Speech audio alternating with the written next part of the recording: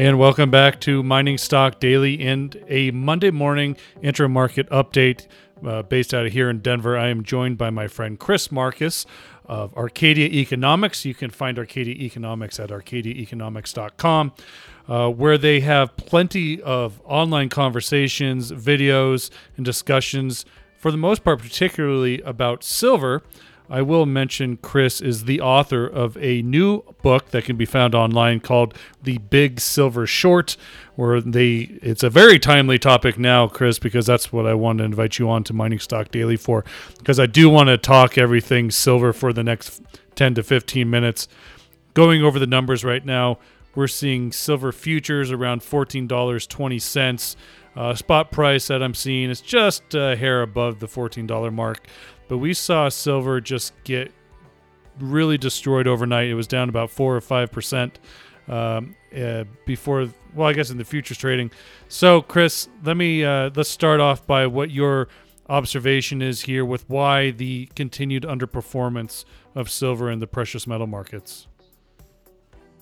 Well, I mean, I guess it hasn't underperformed the other precious metals. They've all been hammered pretty good. I suppose gold hanging in there. But like you and I have talked about before, and like a lot of people in the markets are becoming aware of, silver price set on the COMEX, where things are traded in paper. So you actually have a very interesting dynamic in that in the physical silver market, bullion dealers around the globe have reported a surge in demand. Some have run out of metal. A lot of the mints and refineries are getting shut down. So what people are actually buying and selling, they've been buying a lot of metal to the point where some folks are wondering if we're near the break point in some of these paper exchanges, or in speculation even of whether exchanges might be closed this week. So far that has not been the case, and we'll see how that goes. But you're again seeing a divergence where the banks are selling the paper contracts, which is pushing the price down. Yet you've actually seen the physical market decouple from the paper market to a degree, because while the paper price is down, if people actually want to buy physical silver, I mean, gold right now, you're looking at 1,800 plus, even with the price of silver on the COMEX at $14. I would guess it's probably today, I haven't checked yet today, but dealers probably it's going to be $18 to $20 to buy an ounce of silver. So if you actually do have physical, your price has actually held up pretty well over the last couple of weeks while we've seen the COMEX price get destroyed. Now, is this an ideal way to run a financial market? I would say not. And I would say this is highly in violation of the law, of the trading law, of financial laws. Yet it's what's going on. But I think very similar to how in 2008 you saw gold drop from 1,000 to 700, silver drop from 21 to 9, and people got scared out. Yet then you saw the rally that happened after that. I think it's going to be a similar dynamic, with the possibility that we could be headed towards the end of this COMEX and LBMA pricing system, which we can get into a bit more if you'd like, Trevor. Yeah. Well, I just wanted to go over a little bit of where we're at in the actual physical market, knowing that bullion dealers are basically out of stock. So I just did a quick search on eBay here, Chris, and I'm finding a 2020 American Silver Eagle coin in a U.S. Mint box. So if you're going for the nice fancy box, if you buy one, the asking price is $35. And the spot price is just above $14. So we're talking massive premiums here. And we've been seeing these premiums increase for the last 2 weeks. I mean, is there any end in sight to where the actual spot price will actually meet the premium? And what does that mean for this gold to silver ratio? Are we just kind of making things up as we go based on the paper market? Or is that gold to silver ratio a lot lower than what a lot of people are communicating right now? Well, you could do a gold to silver ratio in terms of what it costs to actually get an ounce of silver and what it costs to actually get an ounce of gold. Now, while things may be changing quickly, at least as of Monday morning, $35 sounds a bit high. Keep in mind, there's going to be a whole range of prices on eBay or even with the dealers. But if it's, let's say it's $20 or $25, let's say 20 would be my guess of if you find a dealer that has Eagles, maybe the Eagles would be higher. But if you took those prices, still you're going to get a high gold to silver ratio, which is another one of those data points that with what's happening in the world really doesn't make much sense. I mean, what I'm guessing most people don't know is that in investment grade form, there is actually less above ground silver than gold at this point. Now forget, yes, they're in the Earth's crust, the ratio is still higher for silver, but in terms of what's actually left in tradable form, so much silver has been consumed and the price has been so distorted. You don't have people buying 125. You don't have people buying at 1 ounce of gold and 1 ounce of silver at these ratios. I mean, you have people putting an equal amount of money in many cases. So if it's like $1,000, maybe $500 worth of gold, $500 worth of silver, money is going in at around a 1-to-1 ratio, is what I was trying to say. Sorry if I didn't explain that so eloquently. But when the price is at 125-to-1 and money is going in like this, that's a pretty darn good way to quickly get to a resolution in these paper prices that make no sense.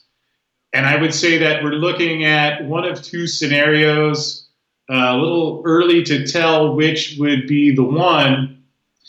But you have all right, there was a surge in demand, maybe more than the mint expected, so they have to go find another chunk of silver, put it in their process. And with refineries shut down, it's taken them a while to get Silver Eagles back in a supply to fill dealer demand. So you could have it just that the logistics are disrupted because of the virus, which is happening.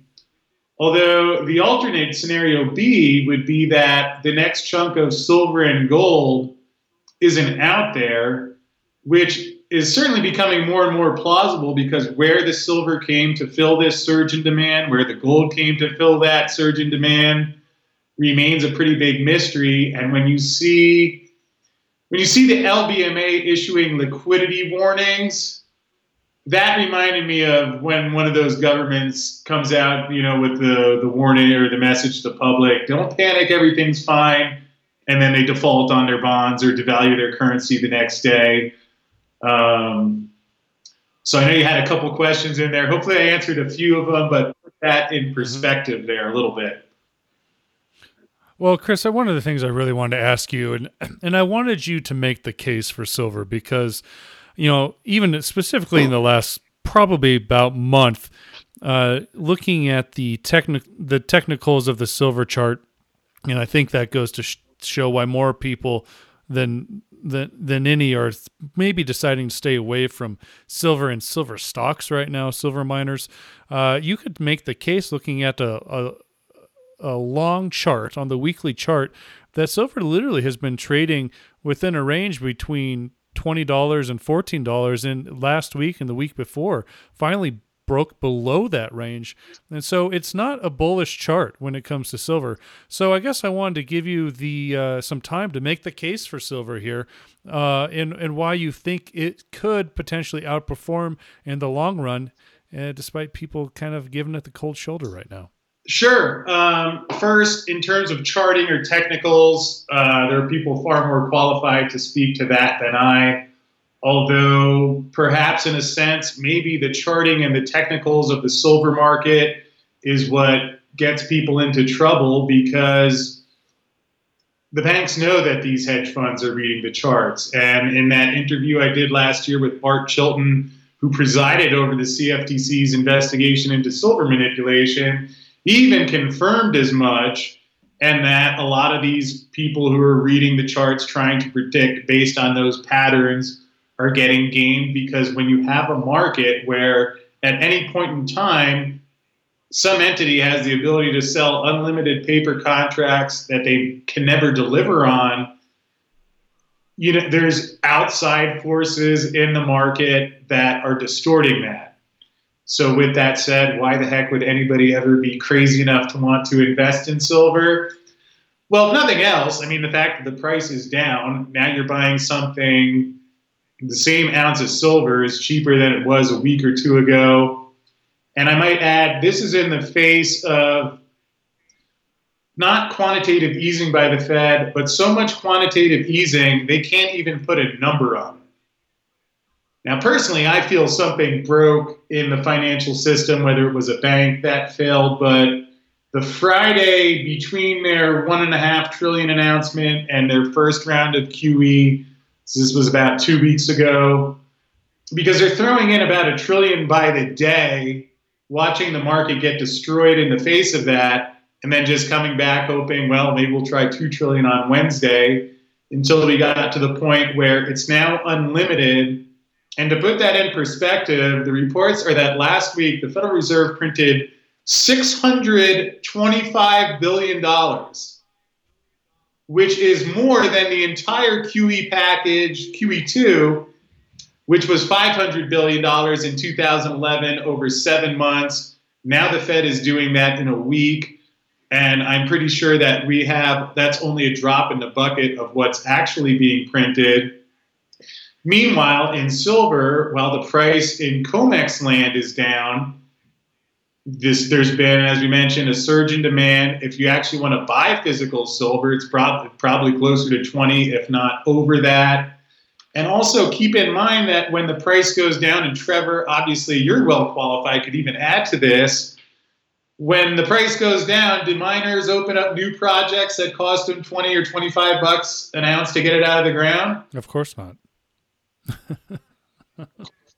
Right. And in fact, Keith Neumeyer did an interview with Kitco last week where he mentioned that 25% of the silver supply has gone offline.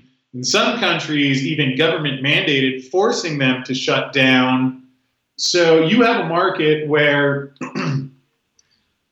there's a surge in physical demand. Supply is going offline. The Fed is, I'm to the point where I'm wondering how much longer this goes on. This is just, it's gotten into silly territory by now.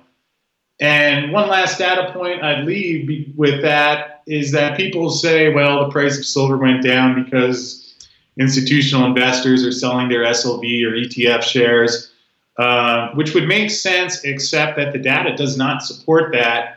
In fact, you've seen about 40 million ounces go into the silver ETFs in the last 2 weeks alone. Put that in perspective, 60 million ounces went into the silver ETFs in late 2010 before silver went to $49. So to me, and what the book really gets at, is you have a situation set up here where there's an incredible amount of leverage. The estimates I've come back with are that in terms of for each physical ounce of silver, you have 500 people think they own that via a paper claim. So basically you have a situation where it's going to sit there, and as long as the banks can control the COMEX price, I'm sure that's exactly what they'll do.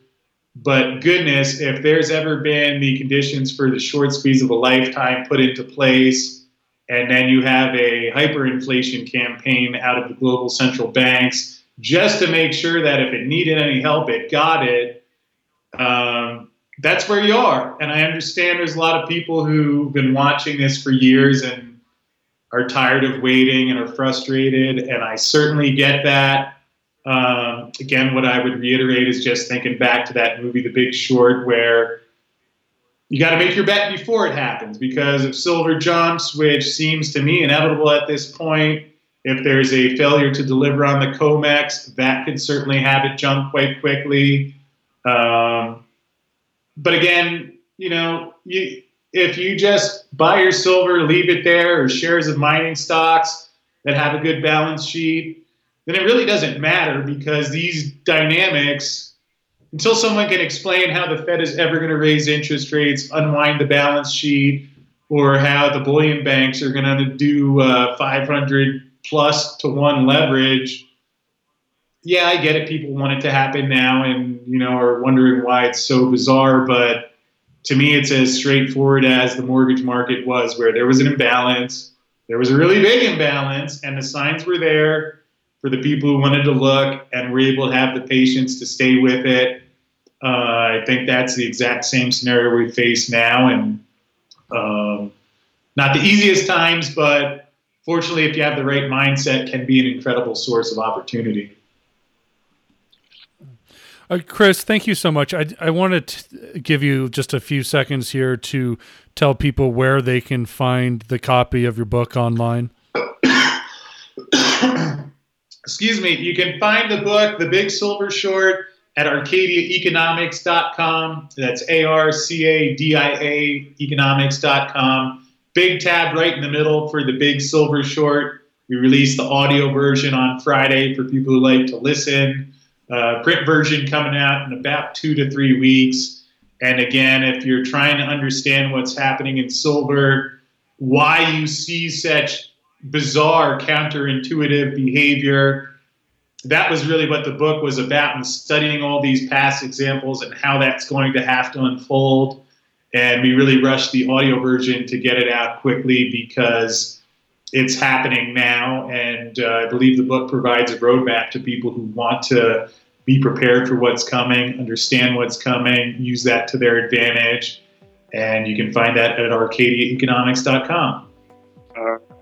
All right. Thank you so much, Chris. Really appreciate your time, and I look forward to having you back on the show once again here in the next few weeks and see how this is all playing out. Thank you, Trevor. It's really been a pleasure getting to know you these past couple of years. I appreciate everything you do. It was nice having you on my show as well, and thank you for having me here today. And if there's anything I can do to help, reach out anytime. Thank you so much, Chris. Have a great day. Thanks.